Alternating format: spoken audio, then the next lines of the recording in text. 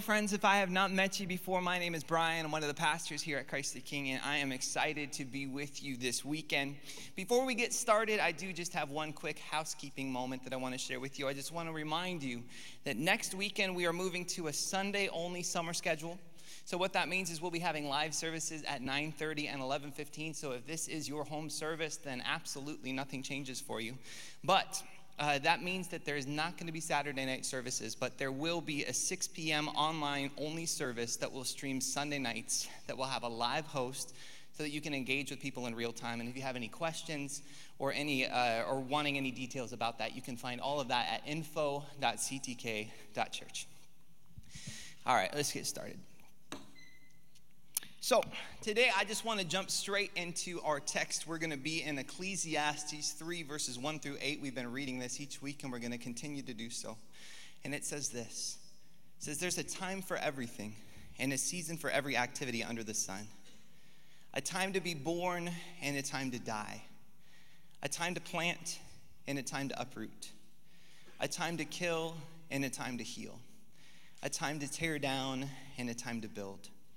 A time to weep and a time to laugh. A time to mourn and a time to dance. A time to scatter stones and a time to gather them. A time to embrace and a time to refrain from embracing. A time to search and a time to give up.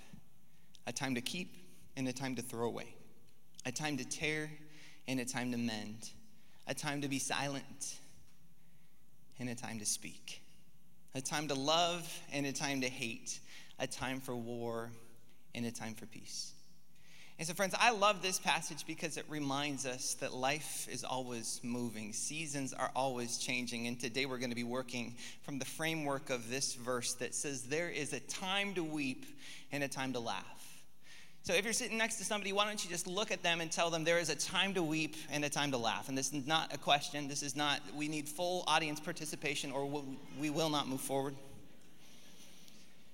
But before we get into it, I just want to highlight one thing about this verse, and that's what it does not say, because oftentimes it's important to know what it doesn't say to be able to fully understand what it does say. This verse does not say that there is a time to be sad and a time to be happy. What it says is there's a time to weep and a time to laugh. And here's why that matters. It matters because this verse isn't telling you how to feel, it's telling you what to do. This isn't about an adjective. This is actually a verse that's full of verbs. This is a verse that's inviting you to action. So Solomon isn't saying there's a time to be sad. He's saying that there's a time to express your sadness with tears. And in the same way, he's not saying that there's a time to be happy. He's saying that there's a time to express your joy with laughter. So this verse isn't about feelings, it's actually about expressing our feelings, because as it turns out, God actually wants us to express how we feel. That actually matters to God. So there is a time to weep and a time to laugh. So quick question for you. What would you say if I told you that the only time that I ever said I love you to my wife was on our wedding day? How many of you would be like, good for you, I'm glad that's working? Like, that sounds like a really healthy marriage. And how many of you would be like, come on, dude, that's stupid, make better decisions, you're a poor wife? You know, because the reality of it is part of the joy of love is actually finding ways to express it. It's almost like it completes the love. If it's just a feeling, you have to actually question if it's a feeling, if it's not actually compelling you to do something. We weren't just created to feel. We were created to express what we feel. That's what God created us to do. So Solomon in this isn't saying that you need to be happy or sad. He's saying that whatever you feel, you need to find a way to express it in its time, or else you will miss out on the fullness of the gift it was created to be. And so my heart today is to look at this statement through that lens and ask this question: what is God inviting us to experience when he says there is a time to weep and a time to laugh? But before we get into it, let's pray. Holy Spirit, we acknowledge your presence here. God, we are here. This is not just another Sunday. This is an opportunity for us to worship the Almighty God. God, who loved us so much that he sent his son. Jesus, would that never become rote in our lives? Would that just continually be bubbling over, and just would you give us a newfound excitement and joy that comes from knowing that we are loved by our Creator? God, would this not just be something that we do? Would this be who we are? Would we be filled with an active knowledge, God, that we were created for good works? God, that you have actually designed us to be light, to be salt. Jesus, we are so not here and so not interested in information. We pray that you would invite us to be changed, that you would mold us, that you would do the work that only you could do. God, we are not able to change ourselves, but you can change our hearts. So right now, God, in this moment, we ask that you would do that work. Would you soften the soil? God, would you prepare us to actually receive this word and allow it to move in and through us? God, shape us. Give us ears to hear and eyes to see and a boldness to do what you're calling us to do. We ask this in Jesus' name. And all of God's people said, Amen. So there's a time to weep and a time to laugh. And today we're going to start with the time to weep. And that word weep means exactly what you think it means. It means to cry, to wail, to shed tears, or to lament. And if it helps you, this helps me, you can think about it this way. Weeping is what you do when your team is on the 1-yard line and there's 20 seconds left in the Super Bowl and your coach decides to pass it instead of giving the ball to Marshawn. So don't sit there and tell me there isn't a time to weep. There is. Weeping is what you do when it costs $80 to fill up a Toyota Camry. Toyota Camry, not a camera. There is a time to weep, but more seriously, friends, we weep because there is an unbelievable amount of brokenness in our world. Amen. We weep because there's a war that's been raging on for over 100 days in Ukraine with no signs of letting up. We weep because it seems like every time we turn on the news, there's another shooting, and all that we can say is, Jesus, save us from ourselves. We weep because our world has never been more divided, and people who used to call each other friends now don't speak over differences in opinion. We weep because life is really, really hard. And just to round out this idea, there's another verse I want to share with you. It's Romans 12, verse 15. It's a parallel passage, but it's talking in a relational context. It says this, it says, rejoice with those who rejoice and weep with those who weep. So what does this mean? It means that not only does God want there to be a time to weep, he says that there's a time to weep with those who weep. There's not just a time to laugh, there's a time to laugh with those who laugh, to rejoice with those who rejoice. He's saying that weeping is a team sport. If you've got weeping that you need to do, go find a friend, grab a couple pints of Ben and Jerry's and get to work. This is my plan for you, he says. Like, this is a team sport. This is something that was created. We were created to carry one another's burdens. It actually makes it more manageable and lighter when we share that load. This is what we were created to do it together. But what does that actually look like? Well, first, I want to start by telling you what it does not look like. Because if we're honest, sometimes as Christians, we have a tendency to skip over the weeping part because we're too eager to get to the goodness of God part. And here's what that looks like. What ends up happening is when other people are going through something difficult or challenging or traumatic, instead of entering into it with them, we instead try to focus on the positive. And with the best of intentions, we say that everything's going to be fine and God is good and he's working everything together for the good of those who love him. And we're convinced that someday they'll look back on this moment and be grateful for it. And don't get me wrong, friends, all those things are true. God really is that good. And yet, here's what I need you to know. When people are brokenhearted and hurting, they're not really looking for easy answers. They're looking for good friends. They're not really looking for you to say the right thing. They're looking for you to be in that moment with them. And if you've ever been there, you know exactly what I'm talking about. It's like sometimes I don't want to hear your bumper sticker answers to my real life problems. Sometimes I don't want somebody else to try and push fast forward on my process. I just want somebody who's willing to sit in it with me. Sometimes I don't want you to hear, or I don't want to hear you say that it's going to be all right. I know it's going to be all right, but right now I'm not all right, and I need you to be all right with that. Anybody know what I'm talking about? Because here's the thing, friends. Sometimes the best gift that you can give someone isn't the good news of what's going to happen next. It's your presence in the hard moment that's happening now. Sometimes the best gift that you can give isn't to say the good things that are going to come out of a moment. It's just to sit there in that moment with them. Scripture says this, weep with those who weep. It's as if God is saying it's simpler than you're making it out to be. Friends, you don't have to put all this pressure on yourself to find the perfect words or the perfect solutions to the problems at hand. That's not your job, that's God's. Your job is simply to show up, to weep with those who weep. You don't have to say a word. God just says, be there. And while we're making friends, let's pick on the husbands for a second. I'm just going to say this once, and you can do with it what you will. If you need to elbow somebody, get them good. Sometimes, friends, this is it. Sometimes your wife does not need you to fix their problems. They just want you to listen to their problems. They want you to enter in. They just want you to be there. So instead of offering your 2 cents on how to solve their problems, maybe instead you can love them really well by learning these holy words. I'm so sorry. That sounds really tough. And I want you to know that I'm here with you. And all of the ladies, including my wife, backed me up and said, amen. Here's what I'm trying to say, friends. Don't be so solution-minded that you forget to be present with people who are right in front of you who are going through real pain. Don't be so busy listening to the problems that people are talking about and how you can solve them that you forget about the person. That you forget about the fact that they aren't looking for easy answers. They're looking for good friends who will sit there with them and just be. And nobody did this better than Jesus. In John chapter 11, Jesus is talking to Mary and Martha. This is the story of Lazarus, if you're familiar. And there's so much that we could unpack. I was looking at this story, and I was like, man, we need to spend a whole week on this story because it's incredible. But for the sake of time and for the sake of right now, this is what I need you to know. Mary and Martha had a brother named Lazarus. He got sick. They sent for Jesus, but Jesus didn't get there in time, and Lazarus died. So the sisters are grieving. The sisters are in the midst of immeasurable sadness. And Scripture says in John 11, verse 32, when Mary reached the place where Jesus was and saw him, she fell at his feet and said, Lord, if you'd have just been there, my brother would not have died. I wonder if you've ever felt that way. Jesus, if you just would have shown up a little sooner, maybe things would be different.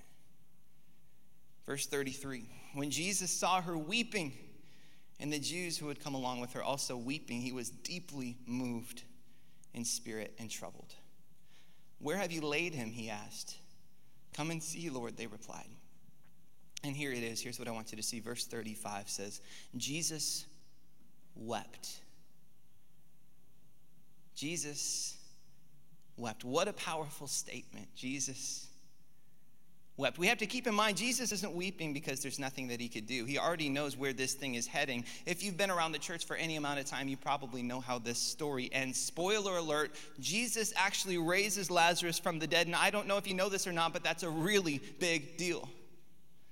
Verse 43, Jesus calls out in a loud voice, Lazarus, come out. And the dead man came out, his hands and feet wrapped in strips of linen and cloth around his face. Jesus said to them, take off the grave clothes and let him go. I saw this Christine Kane post this week, and I know somebody needs to hear this. She said, for those of you who think it's over because you're facing a seemingly unbeatable giant, an unscalable wall, an insurmountable obstacle, or an uncrossable chasm, do not forget to remember, impossible is where God starts. Miracles are what God does. Don't stop hoping. Do not stop expecting. Do not stop believing. Do not give up. Keep going because God is still in the business of bringing dead people to life. Amen? So take heart.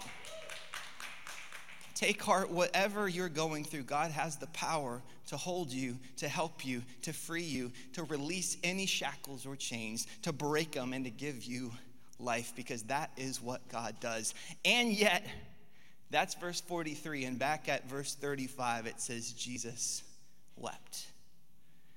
And this is what's so compelling about Jesus to me. It's not just that he's interested in fixing your problems, it's that he's interested in actually entering into your problems and sitting there with you.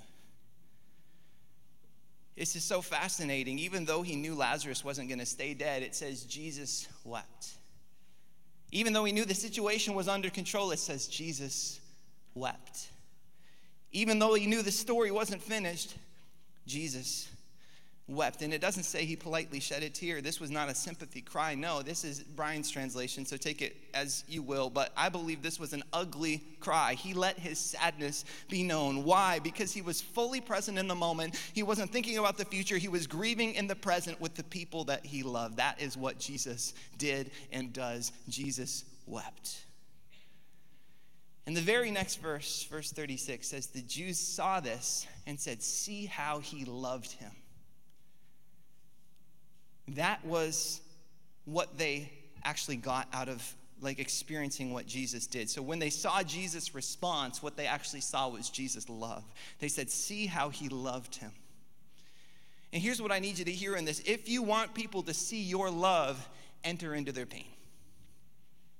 If you want people to see their love, then don't try and fix people's problems. Actually sit in them with them.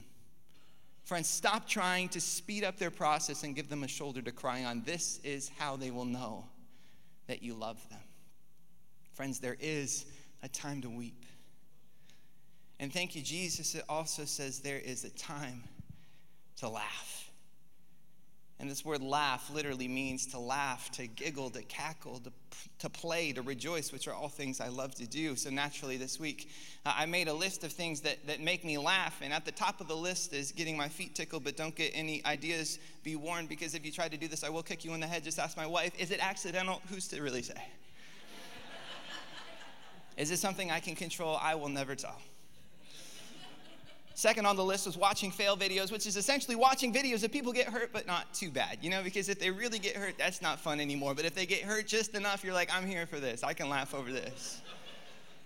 Makes me laugh is watching people embarrass themselves, watching awkward first dates. I like dad jokes and fart jokes and anti-jokes, and reading through autocorrects. I don't know if you guys are familiar with autocorrects. I had this great idea this week that I was going to share some autocorrects with you, so I spent some time reading a long list of them. And while they were incredibly funny, I forgot how stunningly inappropriate they are. So unfortunately, I will not be reading them to you today because I do not wish to get fired at this time. So autocorrects were a no-go, but I got the next best thing. This week I just was spending some time, really researching the topic. I want to make sure that I have something to bring. And so I was looking up this thing called dog shaming. Does anyone know dog shaming? Okay, a few people. That means that a lot of us are going to be introduced to this for the first time, which I'm excited about. Dog shaming is the best. But before we move forward, I need you to know something. I am pro-dog. I am pro-dog. More specifically, I'm pro-big dog. If I'm being honest, I'm in complete alignment with the great theologian Ron Swanson when he said this, any dog less than 50 pounds is a cat and cats are pointless. So that's where I stand on that issue. I love dogs, love big dogs, but I also love pictures of dogs where the owners are shaming them for the things that they've done. And I brought a couple of them for us to look at today. So let's put the first one up here.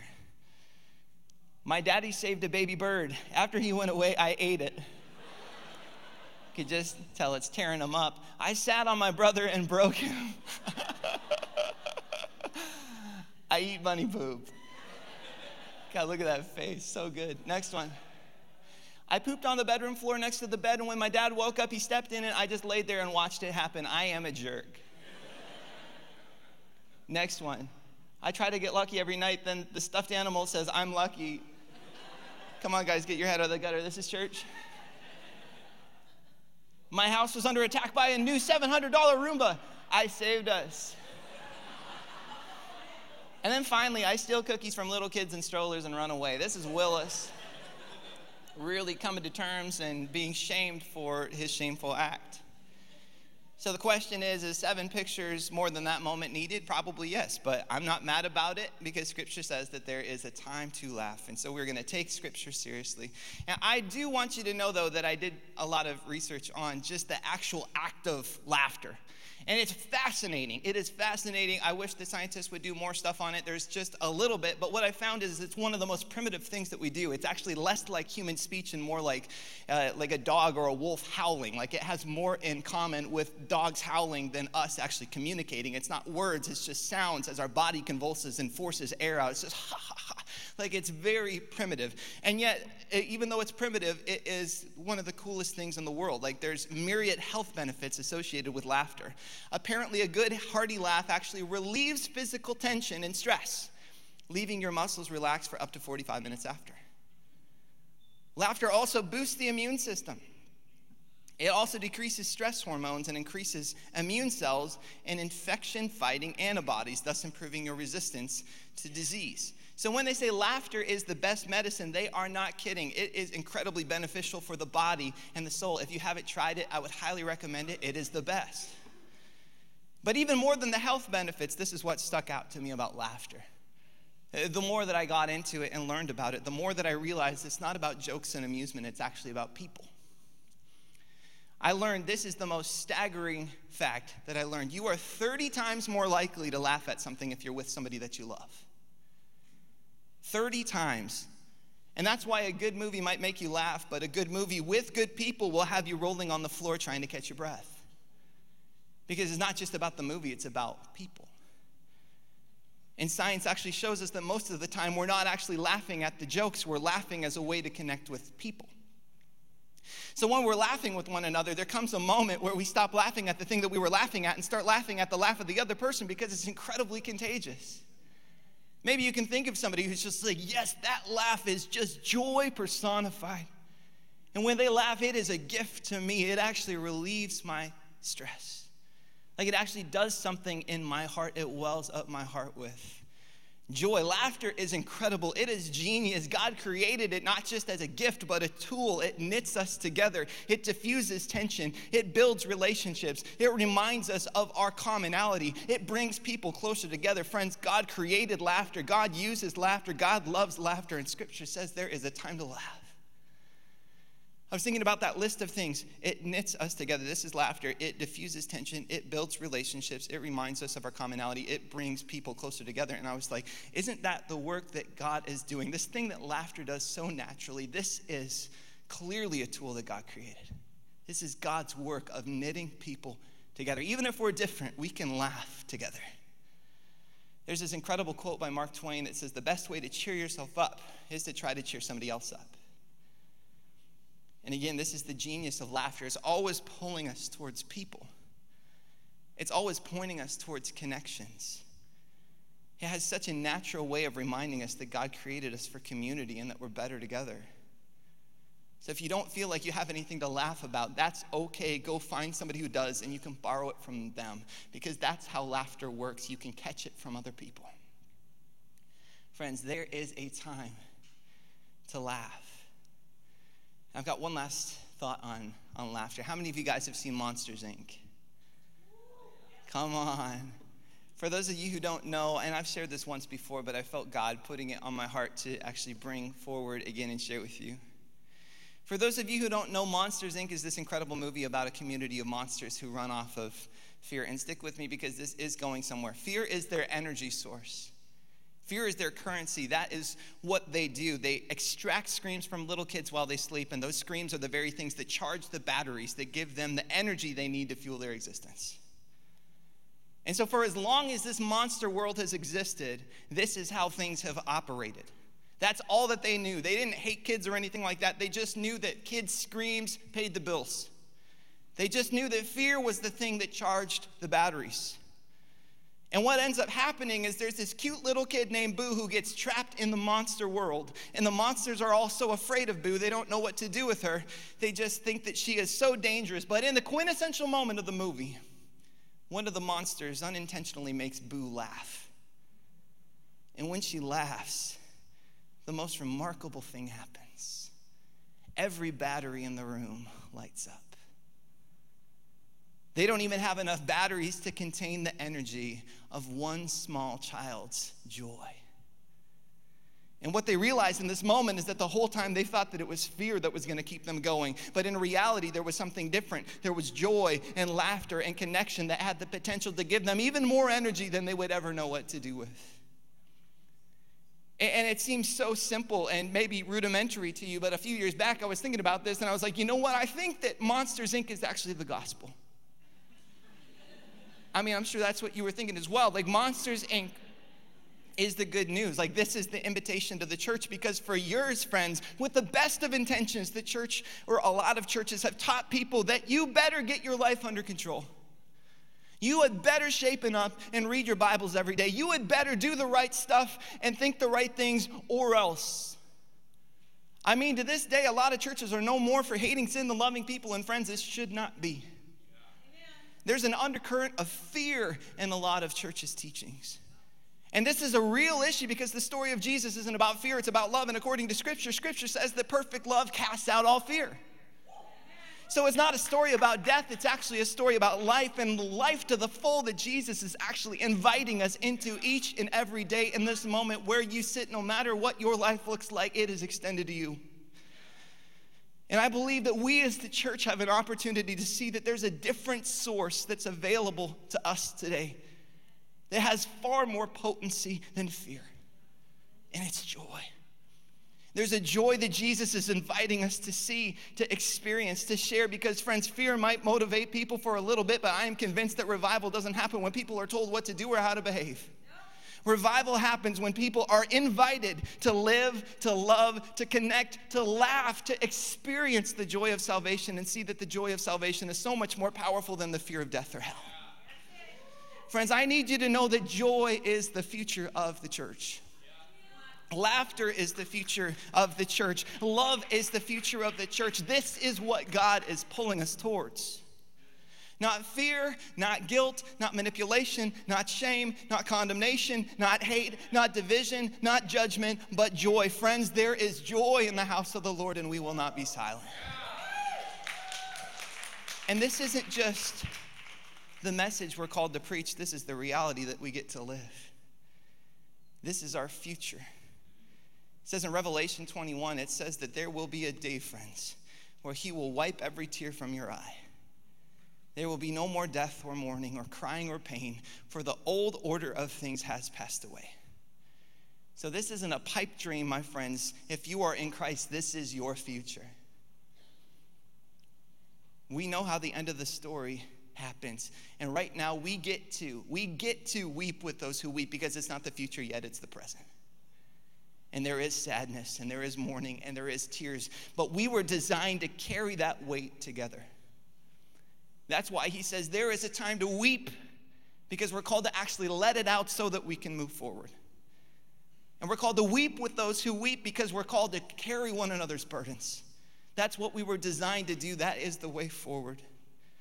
And Scripture says that we're called to rejoice with those who rejoice, because that's what we were created to do. To laugh, to connect, to encourage one another, and to allow one another to have the gift of your joy expressed to the world. It's contagious. Sometimes I need to hear you laugh on the days where I'm not laughing, because I can catch something from you and it can actually point me in the direction of God. Friends, we were created for joy. The future is about joy. This is what God is inviting us to see. But the reality is, it's one thing to hear that, and it's another thing to experience it. It's one thing to clap our hands, and it's another thing to actually internalize it in a way that changes the way that we live. And oftentimes what happens is we never get to fully experience the joy of God because we haven't actually committed it to our hearts. A lot of times we know that there's joy in here, but we haven't done the work of getting it in here. And so this summer, as we've been thinking about this series, and as we've been thinking about like this summer and what we want to do, we thought, what better way to allow these verses to do work in our hearts than actually to commit them to memory together as a family. So I'm really excited about this. Over the rest of the summer, this is going to be our challenge to you. Can you get these verses from here to here and then down to here? That is the twofold process, here to here to here. Or is that three? I don't know. It's been a while since I've done math, and so your guess is as good as mine. But here's what I'm trying to say. I'm excited for this opportunity because I don't know about you, but I don't want to just be a family who hears the Word of God. I want to be a family who knows the Word of God and brings the Word of God with us into the world. Anybody else want to be a part of that family? So as we close, we're going to do two things. The first thing that we're going to do is actually speak these words out loud together. So right now, I'm actually going to ask you to do something that we don't often do. It's a little bit different, but we're going to read these verses, and you get to read them out loud with me as a way to begin to commit them to memory, because sometimes it's so much more helpful for you to hear you say it than for you to hear me say it. And so right now, we're going to put them up, and we are going to read these. You can read with me. We're going to start It says, there is a time for everything and a season for every activity under the sun. A time to be born and a time to die. A time to plant and a time to uproot. A time to kill and a time to heal. A time to tear down and a time to build. A time to weep and a time to laugh. A time to mourn and a time to dance. A time to scatter stones and a time to gather them. A time to embrace and a time to refrain from embracing. A time to search and a time to give up. A time to keep and a time to throw away. A time to tear and a time to mend. A time to be silent and a time to speak. A time to love and a time to hate. A time for war and a time for peace. Awesome. You guys sound great already. Just hearing our own voices express the truth of God does something different, and it actually commits a different level of intentionality to what we're able to retain in our hearts. So that's the first thing. We're going to say it out loud, and then the last thing that we're going to do is we're actually going to grab one of these on our way out today. And what our team has done for you is we've actually created this beautiful bookmark that has Ecclesiastes 3, verses 1 through 8. And our heart is that you would actually bring this with you so that you can bring the word of God with you wherever you go. So that you can read it over and over and over until it actually becomes a part of you. And some of you might knock this out today. You might just like, hey, let's just do this. Let's go through it. Some of you, it might be more meaningful if you took it a verse a day or a verse a week. And over the course of the summer, actually commit this to memory in a way that doesn't just put words in our heart, but puts the love of God in our heart and an ability to share it with others off the tip of our tongue. And so as you leave, we're going to ask you to grab one of these. But before we go, I want to share one last thing with you, and that's our heart. Our heart for this right here. Because this week I just started writing down, like not as a church, but for me, why do I need the word of God in my heart? Like this is a spiritual practice of actual Bible reading and committing scripture to memory. So I don't want to go into this like just thinking this is what I have to do, this is the assignment. I want to actually think through, why do I need this in my life? And I just want you to listen to the list and see how it resonates with you. And maybe you can catch the fact that this isn't something we have to do. This is something that we get to do, that we want to do exactly. And so this is what I wrote down. I said, I want to know God's word because I honestly want to know more about God. I want to know God's word because I love God's word, because it's a joy to learn more about who he is, and because the word of God is powerful. Amen? I want to know more of God's word because I want to take it with me wherever I go. Because I actually want to be changed by it, and the only way I can fully be changed by it is if I spend time in it and it spends time in me. I want to know God's word because I want God's word to be on the tip of my tongue. And because I want to be able to encourage brothers and sisters and speak truth in the moments of their life where it really counts. And friends, it's cool to say that it says this somewhere in the Bible, but how much more beautiful if we could actually speak these words as a blessing with authority from our hearts.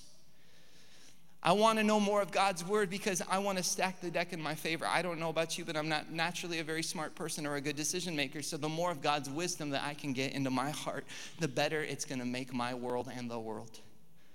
I want to know more of God's work because I want less of me and more of him. And because I want to know the truth so that I can better identify the lies of this world. And finally, I want to know more of God's word because I want the wisdom of God to get louder in my ears than my fears. Friends, we don't memorize scripture because we're afraid of what might happen if we don't. We memorize scripture because we know what could happen if we do. This is God's heart, and let me be clear, you do not have to do this, but you get to. You may. The God of the universe, your creator, has actually created you, and he's given you his heart. And he says, get to know me and see how it changes your life.